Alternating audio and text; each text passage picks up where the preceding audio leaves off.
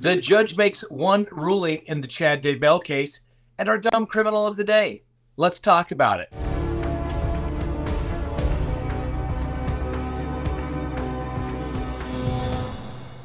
Good day, everyone. My name is Scott Reich, and this is Crime Talk. Thanks for joining us. As you can see, I am not in the Crime Talk studios today.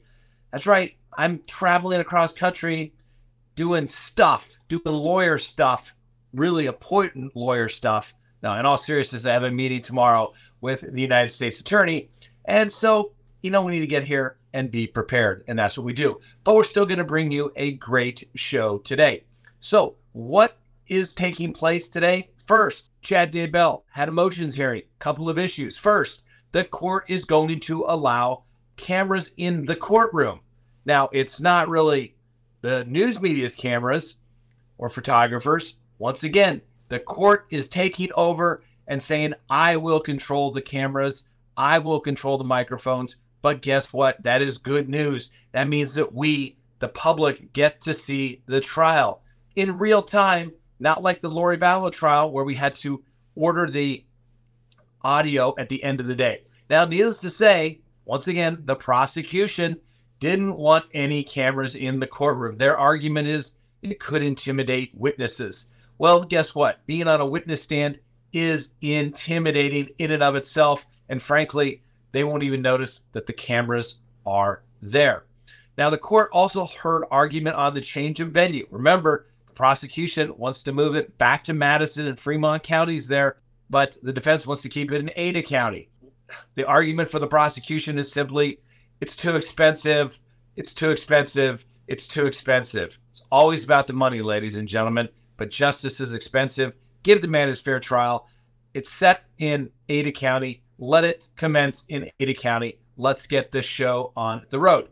The other issue is the death penalty. Arguments were made in regards to the death penalty should be removed from Chad Daybell, just like it was for Lori Vallow, basically because there were discovery violations as it relates to Lori Vallow, and she was unwilling to waive speedy trial. So the judge imposed a sanction on the prosecution, said, I'm not going to allow you to go forward with the death penalty because it's just not fair. Now, Chad Daybell is saying, hey, it's not fair that he waived his right to speedy trial and asked for a continuance so that his counsel could prepare, and therefore he could potentially get the death penalty simply because he asked for more time for his attorneys to be prepared. We'll see what the judge rules.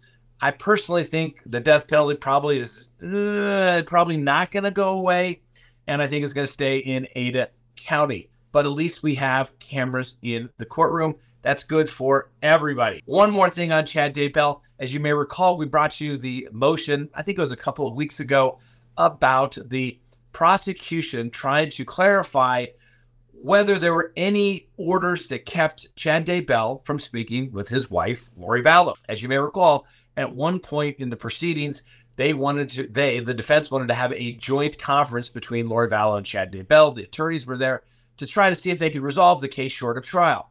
The judge said, no way are we doing that. Creates all kinds of issues. Prosecution wasn't thrilled about it either. But Lori Vallow went to trial. She was convicted on all counts and sentenced to multiple life sentences. Now the prosecution wants to clarify if there's any orders that would prevent the two from communicating with each other. And the court said, I'm not aware of any. It was just that one opportunity, one meeting that everybody wanted to have, and I wasn't going to allow that to take place. But now they can communicate as much or as little as they want. My advice is, Chad Daybell, listen to your attorney, but don't communicate with Lori Vallow.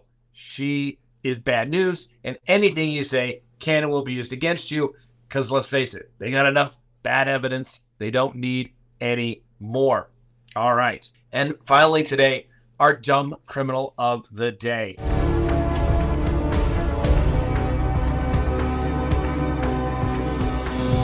I think the thing that sums up today's story is, how did that get there? Yeah, well, please meet our dumb criminal of the day, Caleb Phillips. He was returning back to jail for a work release program, so he was obviously able to work and go check in at night. And everybody knows when you're on work release, you have to be strip searched because they don't want you bringing anything into the jail, right? Well, needless to say, when the officers were doing the strip search of our dumb criminal, Mr. Phillips, they found a small plastic cylinder allegedly containing methamphetamine. Where you may find it, at least it wasn't in his rectum like the guy with the pistol yesterday. This was just under his penis. That's right. How did that get there? Anyway, when the police stated, how did that get there? He said he had no idea and wasn't sure how it got there or whose it was. And, well, needless to say, the police have arrested our dumb criminal, Mr. Phillips.